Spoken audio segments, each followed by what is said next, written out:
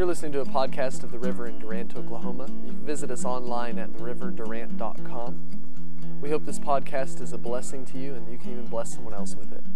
Father, we just thank you for this opportunity you've given us to come before you this morning.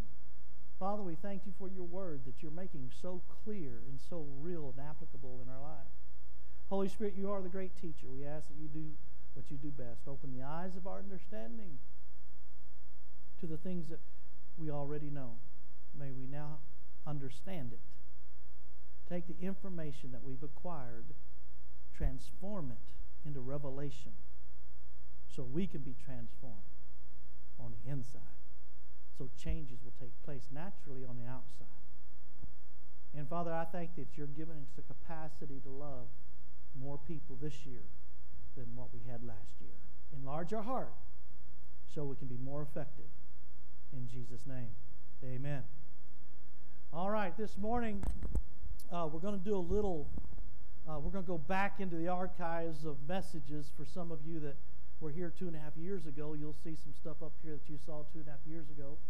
And we're going to refresh just a little bit so everybody else that wasn't here 2.5 years ago can get an understanding of what this platform is up in the front sometimes. And we'll go from there. But here's the question, and feel free to answer out loud and that kind of thing. But when was Jesus crucified? Jesus was crucified at Calvary. This podium over here is going to represent Calvary. Okay? This represents the cross.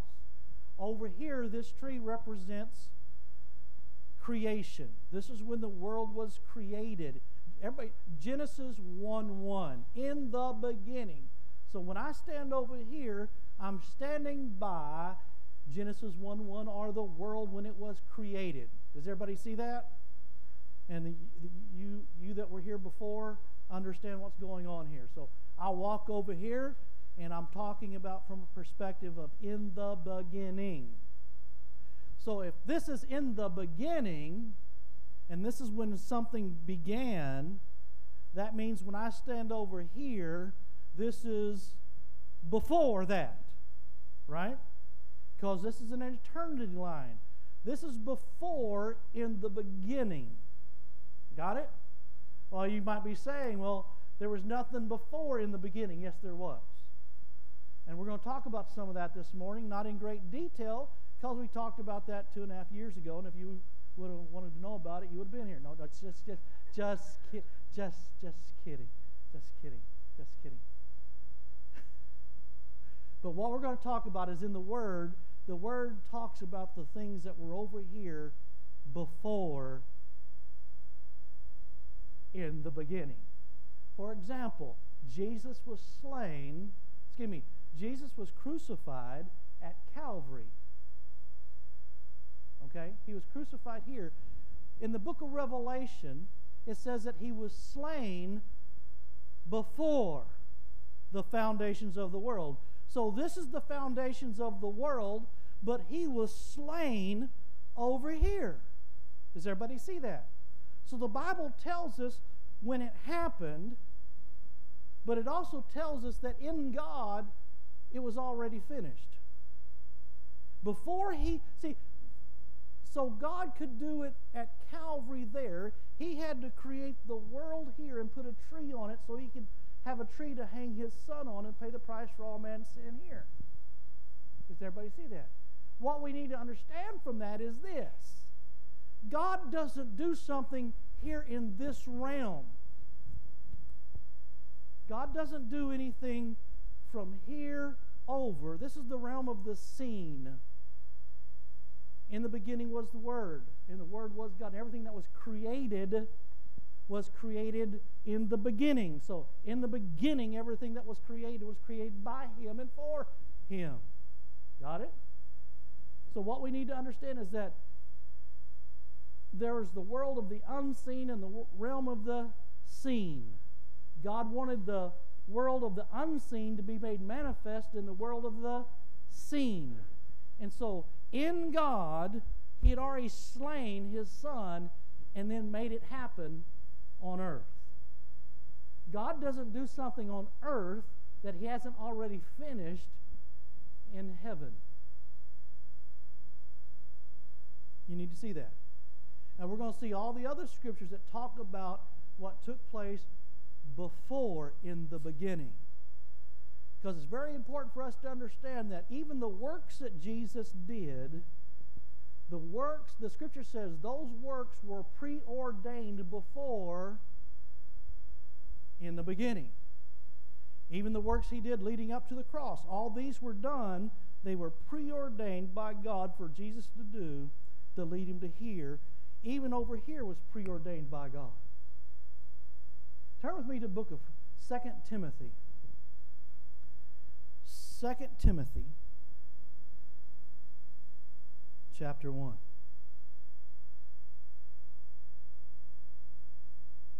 If you hadn't seen this before, you need to see this.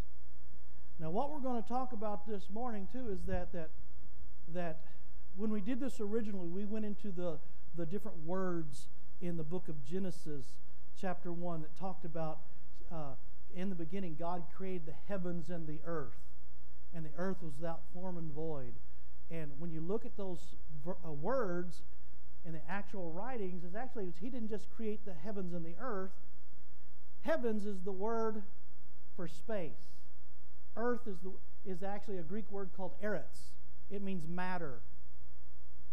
And light is a form of energy. He actually created energy. He just didn't produce light like this because the sun wasn't shining until later. Does everybody see that? Are they cooking popcorn upstairs? That is rude.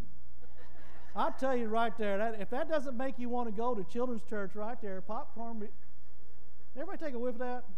That just messed up my message right there. That's how bad that was. Woo! Go get me some. No, just kidding. Say, Pastor wants some popcorn. And then they come down here and never mind, we'll mess up the car. Okay, let's get back into this. Okay, so what we need to understand is in the beginning of time, see, time had a beginning and time has a end. If something has a beginning, it has a end. If it doesn't have a beginning, see, eternity didn't have a beginning, did it? So it doesn't have an end. But if something had a beginning, it has an end. That's a concept we need to understand. All right? So what we need to also understand that when God created space, matter, and energy, that is the makeup of atoms.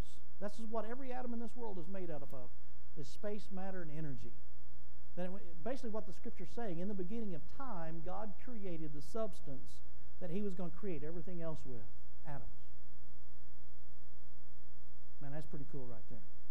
So, whatever you have need of, he needed a tree to hang his son on at Calvary, so he put the seeds of the tree. He started trees growing here so he would have trees there. So everything that you have need of, even if you need the molecular structure of something to change, God's in control of the atoms to do it. He is the creator. He hadn't said us, I created once and that's it, I'm done. No, he still is the creator. He is still in control. Signs and wonders happen because of molecular structure and atoms reforming and reshaping. That's how miracles take place. God can speak to the atoms in your body, to the cells in your body, to the kidneys and the organs of your body, because they're all made up of atoms. And so what we're going to learn this morning is about purpose and God's vision and his calling for us. I made the statement earlier that I hope you don't find something to die for. I hope you find something to live for. Life is about purpose. What we need to understand is that purpose-filled life is really what's going to drive you to get up in the morning. If you have a hard time getting up in the morning, it's usually not because you're tired. It's usually because you don't have purpose. You don't have a reason to get up in the morning. If you have a reason to get up in the morning, you got something behind you, it creates an energy in your system, an energy in your body. Your cells respond to purpose because God created your cells to respond to purpose. He created you for purpose. Let's see what it says here in 2 Timothy. 2 Timothy, it says this. Verse 8, therefore do not be ashamed of the testimony of our Lord, nor of me, his prisoner, but share with me in the sufferings of the gospel according to the power of God, who has saved us and called us with a holy calling, not according to our works, but according to his purpose. Everybody say purpose. You've been called according to his purpose and grace. Grace is his ability, his power, his strength, which was given to us in Christ Jesus before. Where am I standing? Wait a minute. Let me just read this again. Not according to our purpose, but according to his purpose and grace, which was given to us. See, you were given purpose and grace in Christ before Genesis 1:1.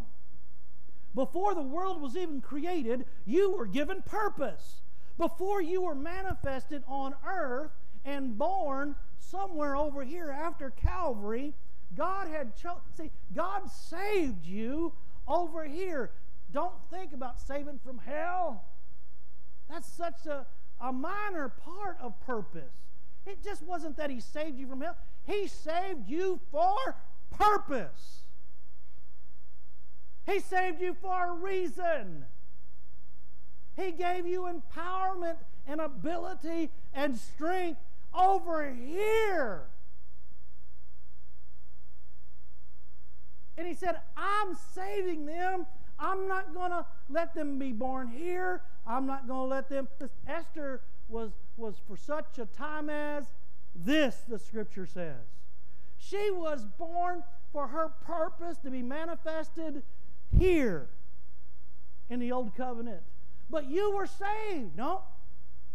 You were saved. Don't you always save the best for? Come on. Come on. When was Adam created?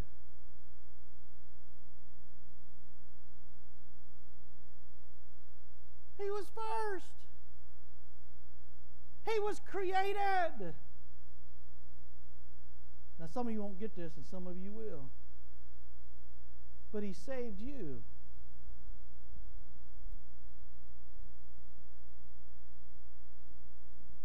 To be born in his family. Adam was created in the garden. You were born in his family. You've been born again in the kingdom of God. He is your Father. When you got born again, he saved you so you could get born again here, so he could put his Spirit inside of you, just not his spirit, but his DNA. The scripture says that there's an incorruptible seed that was placed in you when you were born again. An incorruptible seed. It's no longer I that liveth, but Christ that lives in me.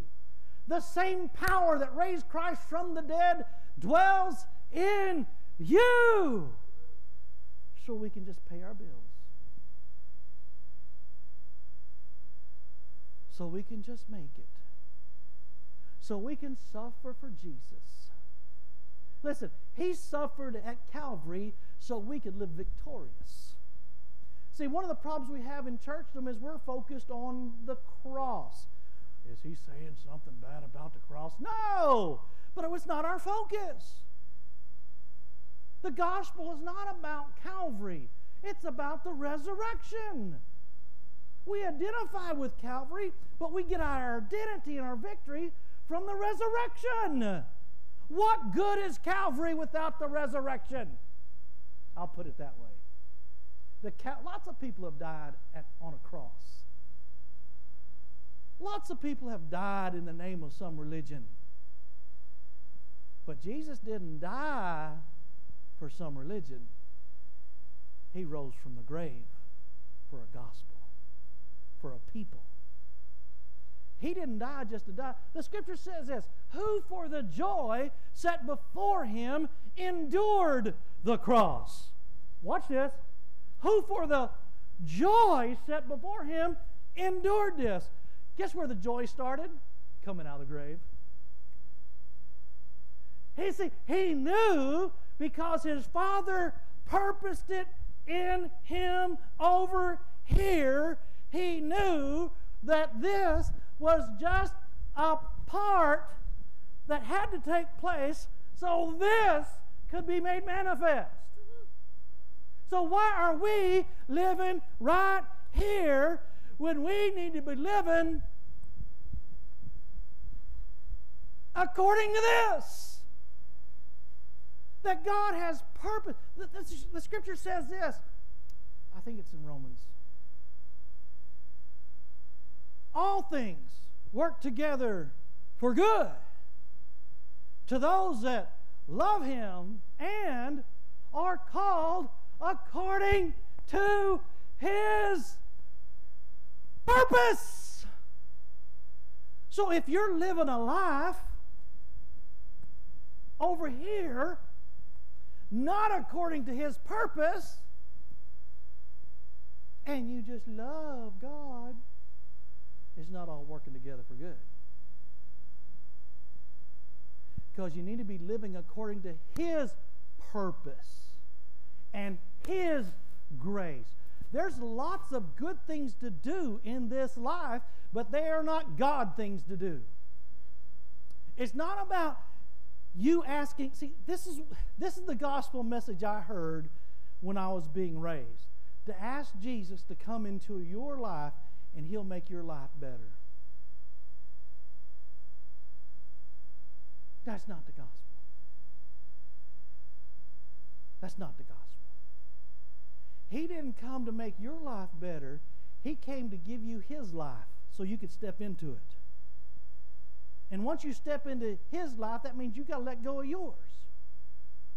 That means, oh, this is what I was purposing to do in life, but now that I understand that my Creator, my Father, saved me for living in this world right now for what He purposed, let me set my purpose aside and step into His. Does everybody see what I'm saying? Most of us live our life according to what we're purposing instead of asking our Father, God, Creator, what we were saved for. We made the statement last week about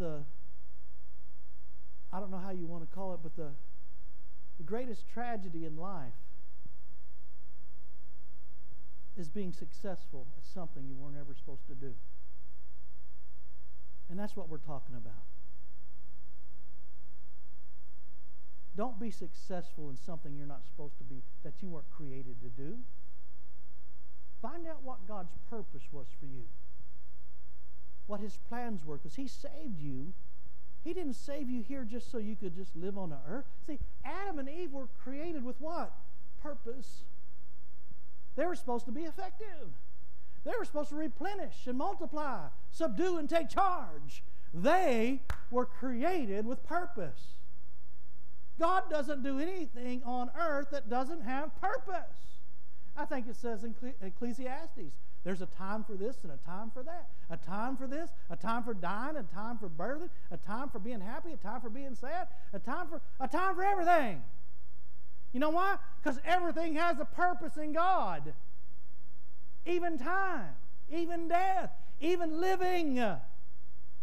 God is a God of purpose, and if you are born again and you have His seed in you, you have grace and purpose, and we need to be living according to His purpose. It's about His kingdom. Jesus said this. Jesus said it this way: seek ye first. Not when, He didn't say, well, when you got some spare time, you might want to look into this thing called the kingdom. Because I came, how's the Scripture say? For this purpose the Son of God was manifest, to destroy the work of the evil one. You understand? For this purpose. See, He had purpose and He fulfilled it at Calvary. Does everybody understand that? You've got purpose. You've got reason. And we need to find out what that reason is. If you don't, see, and it's really not that hard. It's not like making a major life change. Jesus said, seek ye first the kingdom. We need to be, first of all, kingdom mindset, having peace in our heart. See, what we need to understand is from Calvary, before Calvary, Jesus was born about right here, okay? I'll just do it right here. See this line? Jesus was born right here, and then 33 years later died at Calvary. All right, was crucified. But from here to here, this is where the Old Testament stops being written. This is where the New Testament starts, and this is where the Old Testament ends. What's in between here? Don't say an aisle. Smart, Alex. A gap. A gap in time. There's 400 silent years. Some of your Bibles even have one page in there that says 400 silent years. There was 400 silent years from when the Old Testament was stopped being written and when the New Testament started being written. 400 silent years. Over on this side, God said, kill his enemies. Over on this side, he said what? Whoa. Something changing. It's called, this is the old covenant, and this is the new. Actually, the new covenant starts right at Calvary. Some of the old covenant, or the old covenant actually continues all the way to when the blood was shed. When Jesus hung on the cross and said, it is finished. He didn't say, I am finished. He said, it is. What was? The old covenant. This old covenant came to an end, and a new covenant began. And so when Jesus said over here, he said, seek ye first the kingdom. The kingdom that was coming. Our Father who art in heaven, hallowed be thy name. Thy kingdom come, thy will be done on earth as it is in heaven over here. So Jesus said, seek ye first the kingdom. And really, when you're dealing with God's purpose, first you need to understand that God's purpose is to fill or multiply or replenish or establish or subdue and take charge his kingdom. And so that is one of our purposes. And it's real simple. Well, you may not know. See, there are some of you that have a gift of hospitality. Some of you are business people. You have gifts of being in business. Some of you have gifts of healing and gifts of faith. There's all kinds of gifts that God has given his kingdom, or the people he has saved over here. He's given them, equipped them grace for their purpose. And sometimes you're already flowing in what God's given you and flowing in those gifts that you've been given, but you've never realized where to actually tie it into the kingdom. How's this going to benefit the kingdom? I know that I won't bring up any names, but there's a person that comes here more frequent than not, and they used to be in ministry, and I know they're going in their mind right now because of some other influences. In their mind, they're thinking, well, I just don't, he's been in churchdom all his life, and he's just not feeling he used to be in ministry, fivefold pulpit ministry, and he's just not feeling to go back. And good. Don't go back. Because he's supposed to be in the workplace. See, he's been given a gift of communications and a gift of teaching and a way of explaining things, but all his life he was told he had to do it from the pulpit. And that probably wasn't God's purpose for him in the kingdom. God's purpose was for him to do that in the workplace. See, there's a lot of people in the body of Christ say, well, I can never preach behind a pulpit or get in front. Listen, you're not supposed to. Quit it. You can be effective for the kingdom of heaven right where you're at. Right in your workplace. Doing what you're doing. Being a businessman where you're being business. Being effective in the world God's placed you. God's placed you in the world. Be effective there. Be a testimony everywhere God, because you've got grace